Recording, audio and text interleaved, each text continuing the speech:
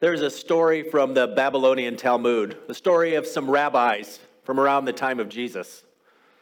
One was Rabbi Shammai. He was one of the more conservative ones, and the story goes that someone came to him and said to him, "Rabbi, if you can teach me the entire Torah while I'm standing on one foot, then I will consider becoming a Jew." Rabbi Shammai took out the ruler that he had near him and beat the man and drove him out. Then the man went to Rabbi Hillel and said to him, "Rabbi, if you can teach me the Torah while I'm standing on one foot, then I will consider becoming a Jew." Rabbi Hillel said to him, "Do not do what is hateful to you, what others would not do to you." That is the whole Torah. The rest is simply commentary. And so Jesus says something similar in this passage we heard from the Sermon on the Mount, Matthew chapter 7, verse 12. And really it's in this context of what the rabbis often tried to do was take the entire message. The Torah are these first 5 books of the Bible: Genesis, Exodus, Leviticus, Numbers, Deuteronomy. Take all these commands, 613 commands, and try and boil them down to its essence. And so what Rabbi Hillel was saying, he says, what is hateful to you, don't do to others. Don't do to others. And so he's trying to essentially, and this is exactly what Jesus does here. And so there's kind of 2 different ways. When we have a set of laws, we can do one of 2 things. We can try and boil it down to its essential, or we can try and cover every single situation. Now, when you try and cover every single situation, it can simply become legalism, or it can become just kind of overwhelming. But when you try and boil it down, you can struggle a little bit too, because you think, well, that becomes a little bit super tolerant. But here's what Jesus is doing here. He's trying to reduce the essentials of what it looks like to follow him. So we're in the context of the Sermon on the Mount. We've been looking at it for the past nearly 5 months now. This picture that Jesus is painting of what it looks like to live with him as king. He paints a picture of what it looks like to be blessed. This upside down kingdom where the poor are blessed, where the meek are blessed, where the meek inherit the earth.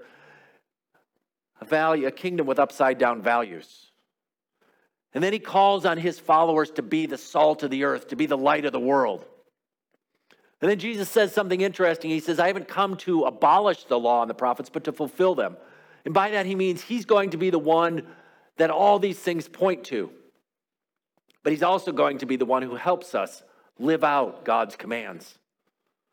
And then he goes on and he paints a picture of this new kind of life. A new kind of life where murder isn't simply what we do to someone else, but what goes on in our hearts and the words we use, the way we treat other people and objectifying women and others. And so there's this long list of these ways of living out life in the kingdom of God. And then finally he comes to this final thing. And in some sense, it serves as a bookend. He's begun with this picture of not abolishing the law and the prophets, but here he's saying this is what sums it up. And he says it simply with this: so in everything, so does that cover everything? Everything means everything. That's not a fancy Greek word. It just means in everything, do to others. And by others, he doesn't simply mean people who look like you, who talk like you, who have the same color skin as you, same political party, same church, same. To others means to everybody. What you would have them do to you, for this sums up the law and the prophets. And so this is what's often known as the golden rule. Do to others. And so earlier in the story was the kind of what sometimes ethicists call the silver rule, is don't do what you don't want done. That's kind of the negative of it. If you don't want somebody to do it to you, don't do it to them. But this takes it a little bit farther. And what Jesus is getting at he's getting at this is the key, that much of what we do, and I've learned this over the years, when it comes to following Jesus, so much of our discipleship, so much of following him revolves around our relationship with other people. How we treat others, how we interact with other people. And so here it is. And what he's doing is he's saying he's summing up the law and the prophets. The law and the prophets is simply what we call the Old Testament. The law, these first 5 books, and the prophets are the rest of the writings. And so he's taking all of this and he's saying this kind of sums it up. This puts it all together in one simple way to think about it. And this isn't the only place. We heard another story from Jesus where someone comes to him and asks him, and he says, Love the Lord your God with all your heart and with all your soul and with all your mind. This is the first and greatest commandment. And the second is like it. Love your neighbor as yourself. And so you kind of hear the similarity between those two, right? Do unto others as you would have them do to you. Love your neighbor as yourself. And so there's similarity. And then he says the same thing. All the law and the prophets hang on these two commandments. So this picture is summing them up. Or in the book of James, he says, if you really keep the royal law found in Scripture, love your neighbor as yourself, you are doing right. And so we hear those words again. Or in Paul's letter to the Romans, the commandments, you shall not commit adultery, you shall not murder, you shall not steal, you shall not covet. And whatever other commands there may be are summed up in this one command, love your neighbor as yourself. And so it's a different way he's saying, love your neighbor as yourself, or do to others what you would have them do to you. It's a fairly simple to understand. The challenge really is in doing it. To live like Jesus, to love like him, to do what he did. And it's something that's only possible under God's authority. It's only possible through God working inside of us. So in everything, do to others what you would have them do to you. For this sums up the law and the prophets. And so as we think through that verse, do to others is the sense of actively seeking good, not just avoiding harm. It's one thing to simply not hurt somebody, but it's something different to do something good for them. So we say do to others, and so we consider, well, I didn't call them any bad names, but did you build them up in any sort of way? Or you see somebody who's maybe asking for food and needs food, and you didn't take anything from them, but did you do something good for them? And so it's this sense of don't do what you don't want done. Because it's easier to ignore than it is to care, isn't it? And this is what Jesus is getting at. It's one thing to simply ignore and say, well, there's this other thing going on, but I don't need to pay attention to that. But here Jesus is inviting us to actively seek someone's good. To look at what's going on in people's lives and say, I want to do good for them. So this isn't just niceness or tolerance. Tolerance is a popular word these days. We tolerate people, and we do. And so tolerance is the silver rule. Well, don't do to people what you don't want done to them. Well, I don't like people yelling at me, so I'm not going to yell at anybody. But is it just enough to have people not yell at you? Or is there something else you would rather have? If you make a mistake and somebody doesn't yell at you, you think, well, that's what I would want. But maybe sometimes what you want is somebody to say, hey, it's okay. I forgive you. We'll do a little better next time. And so there's where Jesus is getting at, is he's getting at this picture of doing to others and what love looks like. And so these different language of, you heard it two different ways. He says, love your neighbor as yourself, or do to others what you would want to do to them. And love is a word we use in lots of different ways. Jesus doesn't say, have nice feelings towards other people. But love is seeking the good of others. And so this is what Jesus does. He seeks the good of others and realizes that sometimes it can cost us. Sometimes it's hard and sometimes it's difficult. And so Jesus is calling us with this challenge. He's saying, I want you to do good to other people. Do to others what you want done to you. And so I want us to imagine what it would look like to live by this rule. Imagine you're in the midst of having a disagreement with someone.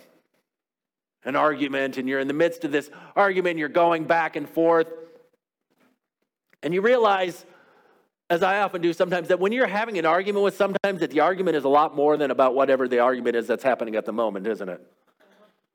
There's a lot of history behind it, and you're in the midst of that moment, and you're getting upset, and the person's telling you why you're wrong, and you're going through your mind, and you're thinking through all the reasons they're wrong, and all the things they've done in the past, and you're getting ready, and you're winding up, getting ready to launch. And then you think, do to others what you would have done to you. Then you stop, take a breath, maybe step back, and you say, bless those who persecute you. Pray for those who are persecuting you. And so you're stopping in this moment, and acting in a different way. You're in the line at the grocery store. My favorite illustration. Maybe because it speaks so personally. And that person in front of you is just, they've got the 433 items and they're checking out and they've gone through all the things. And then the cashier gives them the total and then they start reaching in their purse or their wallet to try and find the money. You think, why couldn't you have done that before? And you start to tap your foot. You start to give them the think and they think, what if they turned and they saw my face at that moment? If I were that person, what would I want done to me? Or if I'm struggling with something, I'm sitting there and I can't quite figure out how to do something and someone who knows better than me comes up and they just kind of push me to the side. Is that what I would want done? Now imagine a life, imagine a way of living in which we as a people here at Fruitland Covenant Church lived by this rule. By this simple guideline that Jesus gives us of doing to others what you would have them do to you. Of being in those moments when we're at work and we're struggling with something and we're trying to figure out what doing and we're not sure what the boss is trying to tell us, or we have a coworker who's ignoring us, or we're sitting in the classroom and there's this person and they just not treating us well, a roommate, whatever it is, and we're sitting there and we ask and we stop and we allow the Holy Spirit to speak to us.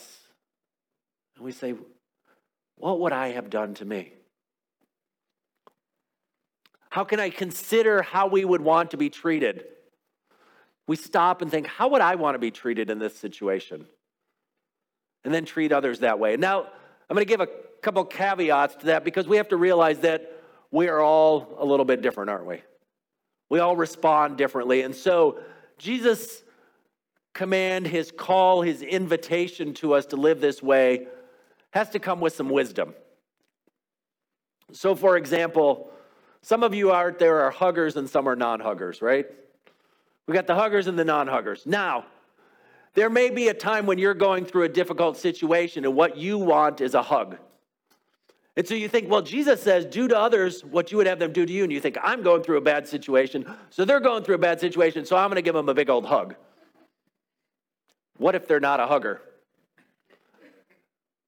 And so we have to, it's kind of a silly thing, maybe a little bit, but we have to think through what does that person need?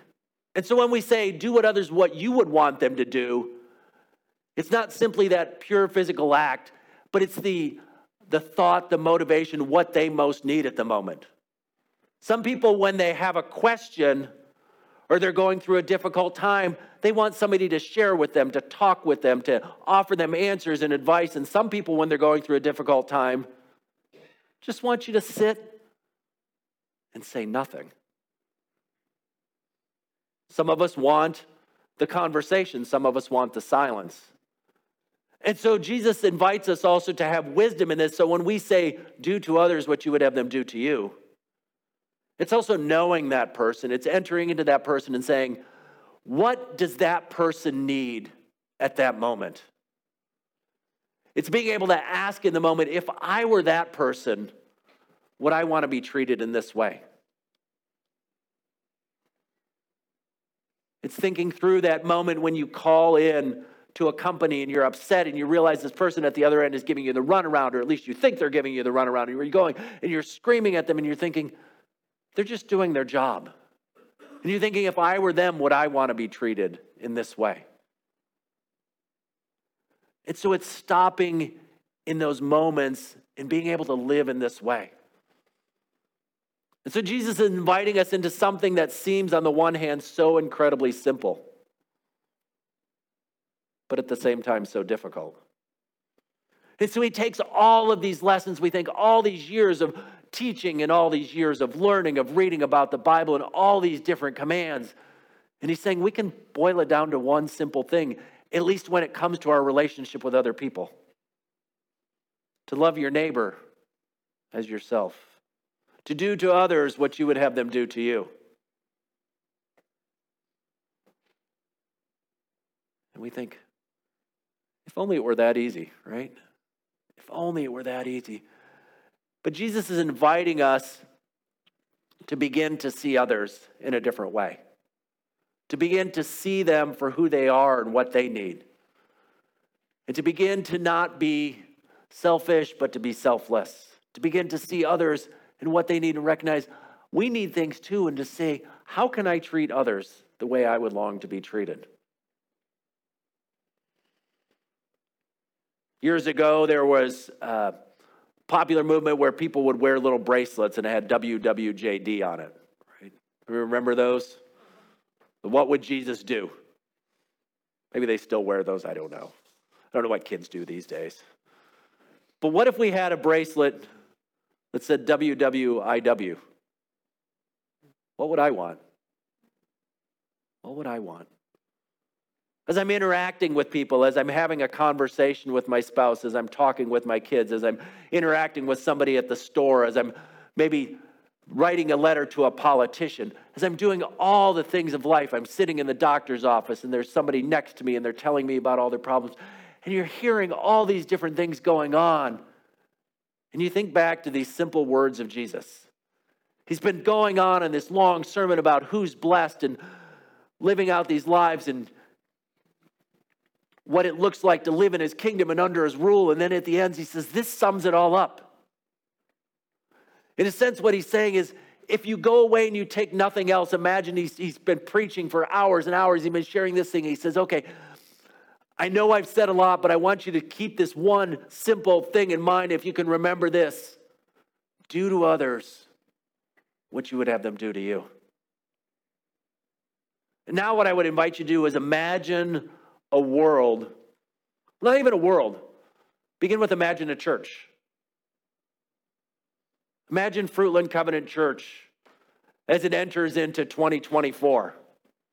And over the course of that year, we begin to practice that simple rule, that simple call, that simple invitation of Jesus to begin to stop in every conversation, in every interaction to say, what would I want? As someone comes and they start to tell me a story about someone else and I decide whether or not I'm going to listen to that story or pass it on, I say, what would I want in that situation? As we're having an interaction with someone and someone maybe does something that seems rude to us and we think, oh, what would I want in that situation? Would I want them to maybe stop and try and understand what's going on? Somebody shows up late for something and you think, oh, they don't care about things. They're rude. They're always inconsiderate. They're always going to say, well, what would I want? Would I want them to try and stop and to understand what's going on in my life? So just stop and picture for a moment.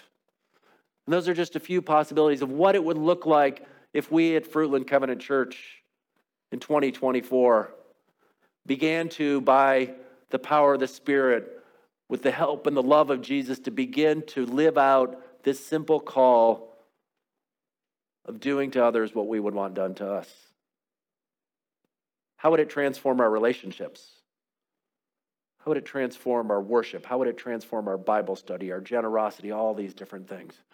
And then maybe we move it out just a little bit and say, what would it look like for Fruitland Township?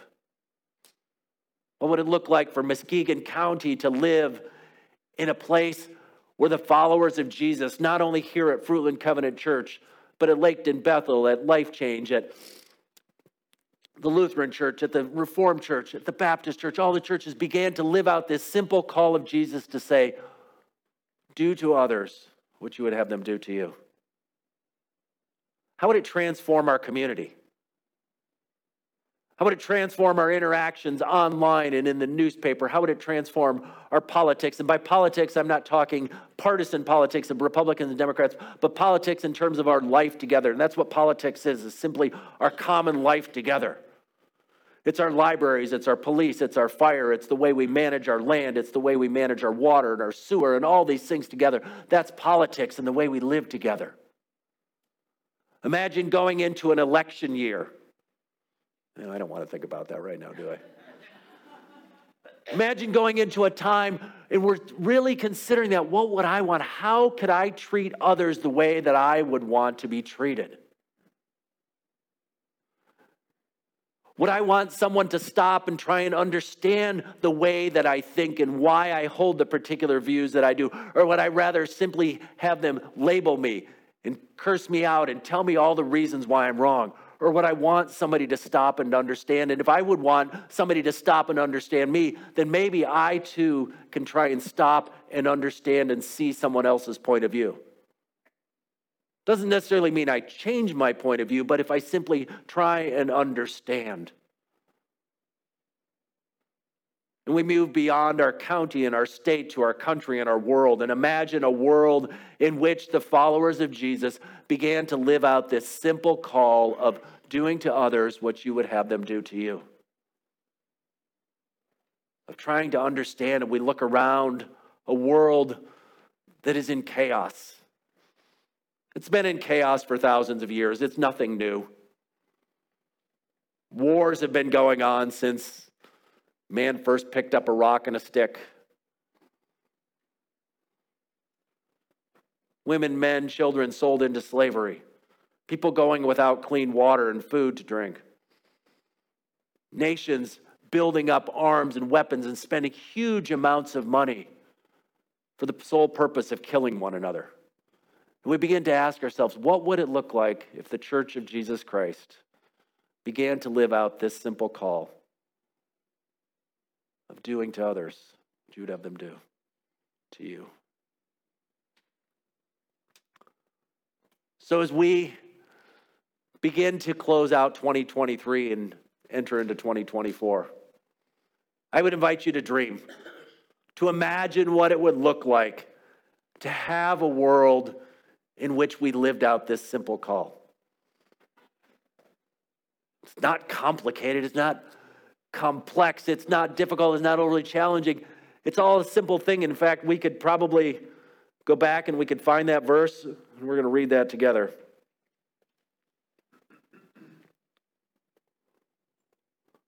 Find it here.